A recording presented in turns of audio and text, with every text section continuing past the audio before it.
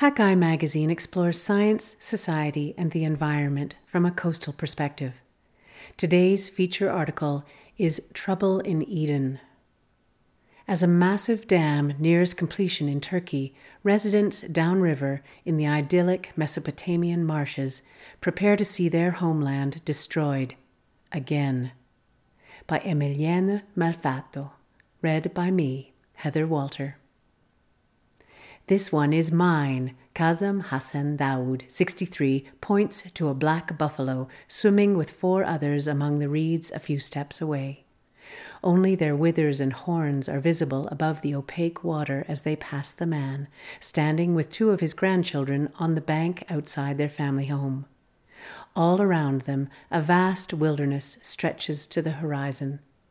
Daoud makes a loud, throaty sound, and his buffalo turns back to look at its master.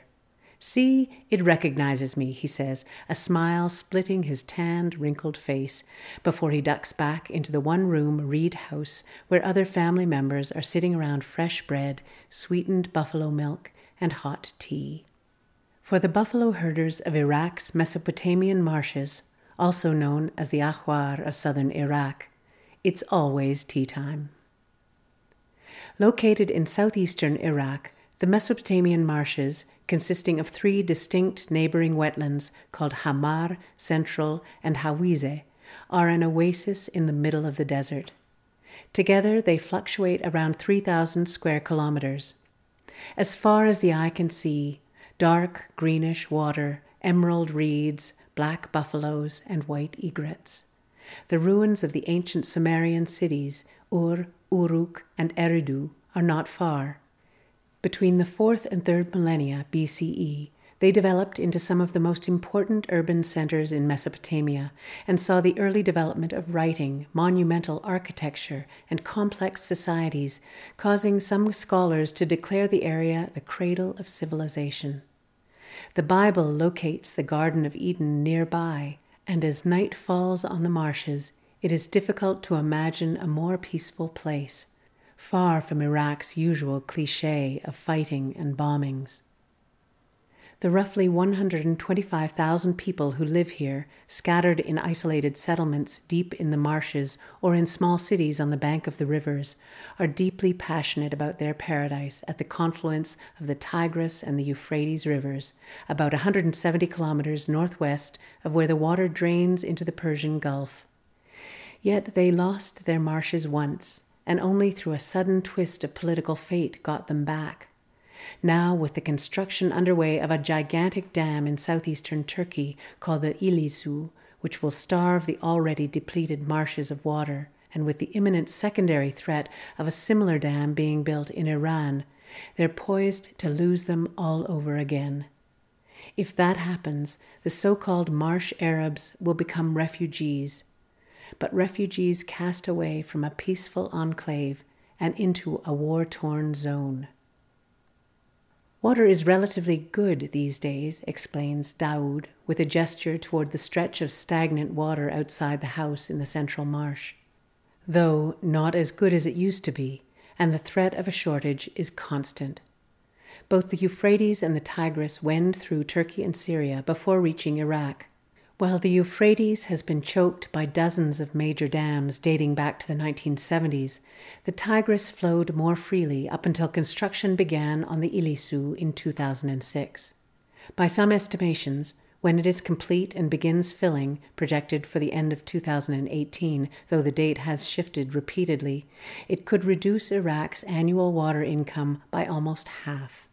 Downstream in the marshes, many fear the consequences. Although official agreements about the sharing of water exist between the countries, they are hardly respected. Droughts are naturally occurring here, but have become more frequent and severe, compounding the problem. The marshes almost dried up in 2009 and 2015. "If the water level goes down, we may have to leave," says Daoud's nephew, Ali Murad Hassan, 29, between sips from a glass of piping hot tea. For a few seconds, a tinkling noise fills the room as everyone stirs sugar into their strong black tea. Hassan, his two brothers, and their uncle are sitting on the carpet-covered floor. Scruffy children laugh and play around them. The open-work reed home is covered with a magenta tarpaulin to block the winter wind and humidity, which casts the whole scene in an ethereal dark pink light. Spring will come soon, bringing hotter, drier conditions, and even more potential for water shortages. As the men pause in their conversation, lost in their own thoughts about that eventuality, Zahra Abdel Hussein, Hassan's wife and the mother of his 7 children, is already preparing the next kettle before returning outside to finish baking bread. While the men worry about the future, she must carry on with life's more immediate demands. The round-faced, smiling woman wears a long dress and hijab, thanks to the relative freedom women enjoy in the marshes. In the local towns, women must wear a black abaya, a full-body veil. It's way better like this, she says, laughing, as she shapes dough into round, flat pieces and then places them against the walls of the oven. The family's tanur, an outdoor clay stove, has been replaced by a new one, fueled by gas. It's one of their only modern luxuries. In 2015, Hassan and his family lost more than a third of their livestock because of the drought. For several months there was desert and mud instead of water and reeds. A slim, black-eyed and brown-skinned man, always ready to joke, Hassan grows dark when reaching this subject. The water was so low that it concentrated and became too salty, killing plants, reeds, and animals. Saltwater intrusion from the coast worsened the situation. The buffaloes drank from the marsh and became sick from the excessive salt. They were poisoned, he says. That was a catastrophe. Along with some gold jewelry, the new stove, and the house, the livestock is the family's only capital. Outside, barefoot in the mud, Hassan's oldest sons, Muhammad and Sajjad, around 8 and 10, are trying to climb a buffalo. The animals are part of the family, Hassan explains. They live in a pen that smells like freshly cut grass and manure just outside the house. The animal is too high, the kids too small. They give up and go cuddle and clamor over a newborn buffalo lying in cut weeds instead. Below the grass, the mud, and the droppings, there is asphalt. Hassan's house is built on what used to be a military road, a relic from the 1990s when there was no more water, when the marshes had become a desert. Before the Ilisu Dam loomed on the horizon, the Mesopotamian marshes faced a different threat. The marshes are located close to the Iranian border, and in the 1980s hosted some of the most intense fighting during the Iran-Iraq War. Hassan al-Janabi, Iraq's Minister of Water Resources, explains, the landscape slowly adapted to military activities and became a war zone. Soldiers built dikes and roads through the marshes, diverting water in the process. Some marsh Arabs, who were mostly Shia, evacuated. Others stayed and attempted to carry on, while a contingent sided with the rebels and deserters who had fled to the marshes in an uprising against Saddam Hussein's regime. In 1991, Hussein decided to show marsh residents that the time had come for punishment. His army took over the area, killing civilians and draining the whole place, forcing thousands of people into exile. The soldiers built even more dikes, soil embankments, and roads, as well as canals and artificial rivers to divert water away from the marshes. In some areas, water was contaminated or intentionally poisoned. The marsh Arabs scattered to Baghdad, Mosul, or refugee camps across the border in Iran. In total, 500,000 people were displaced as a result of what the United Nations Environment Programme called a major ecological disaster, broadly comparable in extent and rapidity to the drying of the Aral Sea. Daoud recalls, Saddam's jets were bombing houses, people, and animals. He and his family fled to Baghdad, roughly 450 kilometers away. They ended up in the Fudaliya suburb, in the southeast of the city, close to the Diyala River. Some of his nephews found work in construction, though times were hard. There was no life for us in Baghdad, he says. At the same time, a campaign of dam building in neighboring countries was underway, concentrated on the Euphrates. The Mesopotamian marshes seemed doomed. Then in 2003, the United States led an invasion of Iraq, and the Ba'ath regime crumbled. As fighting was still ongoing in many Iraqi cities, hundreds of people gathered in the marshes and hacked down the dikes and embankments that blocked the rivers.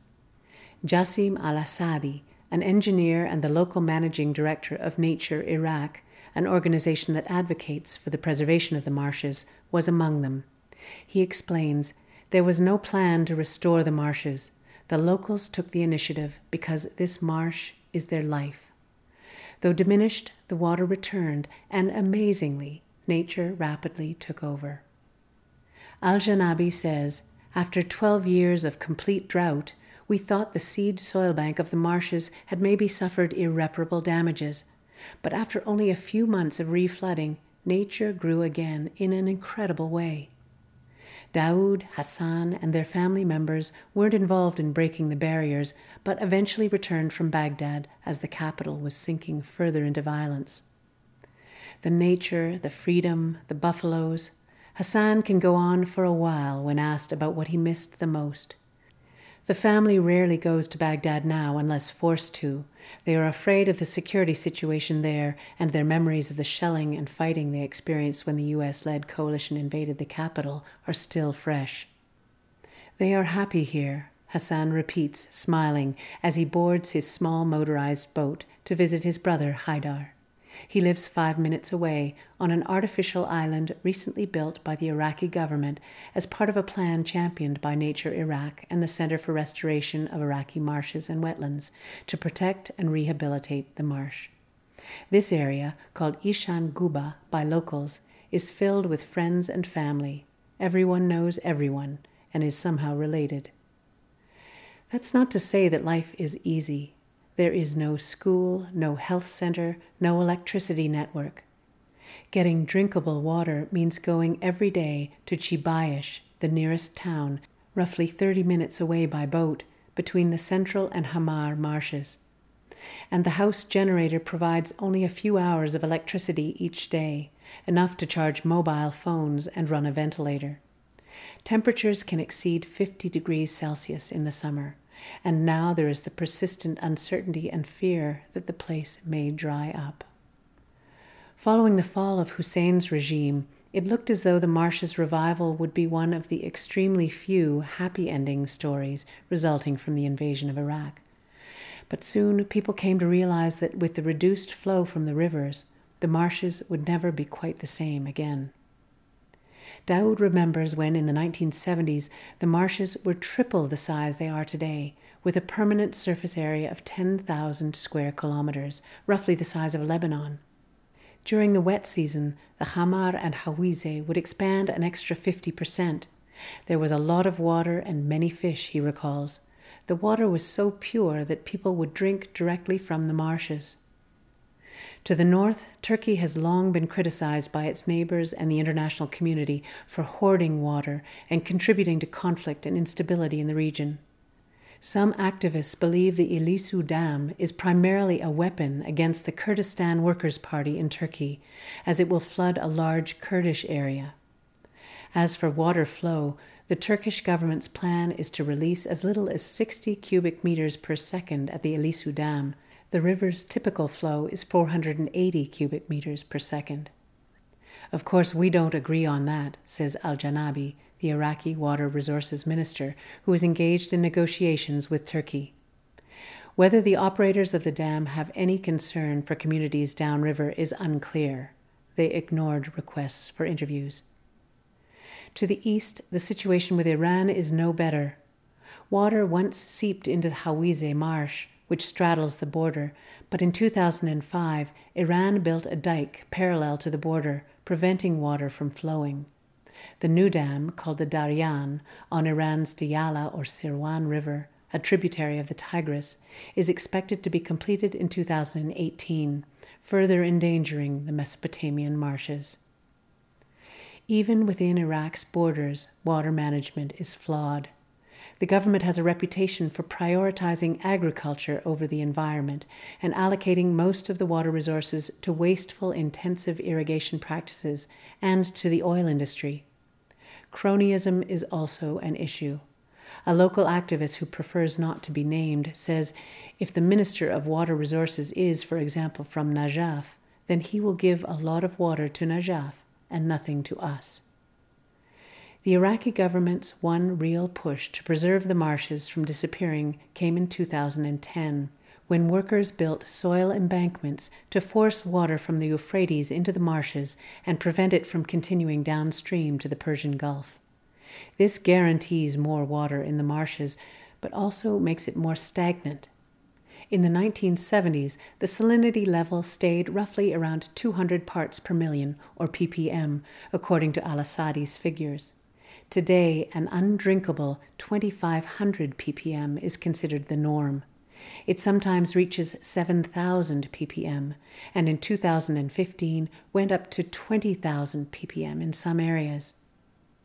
The marshes were added to the UNESCO World Heritage List in July 2016 in recognition of the region's outstanding value. Yet none of the requirements of the inscription, such as designating a committee to manage the marshes, have been fulfilled, says Ali Al-Karki, a member of the human rights organization Iraqi Social Forum, or ISF. And the Elisu Dam project has not been stopped, as the ISF and partner groups have been campaigning for. The inscription did at least give more visibility to the marshes, which are also painted on murals in Baghdad and featured on new 50,000 dinar bills. In the marshes, people feel mostly impotent and angry.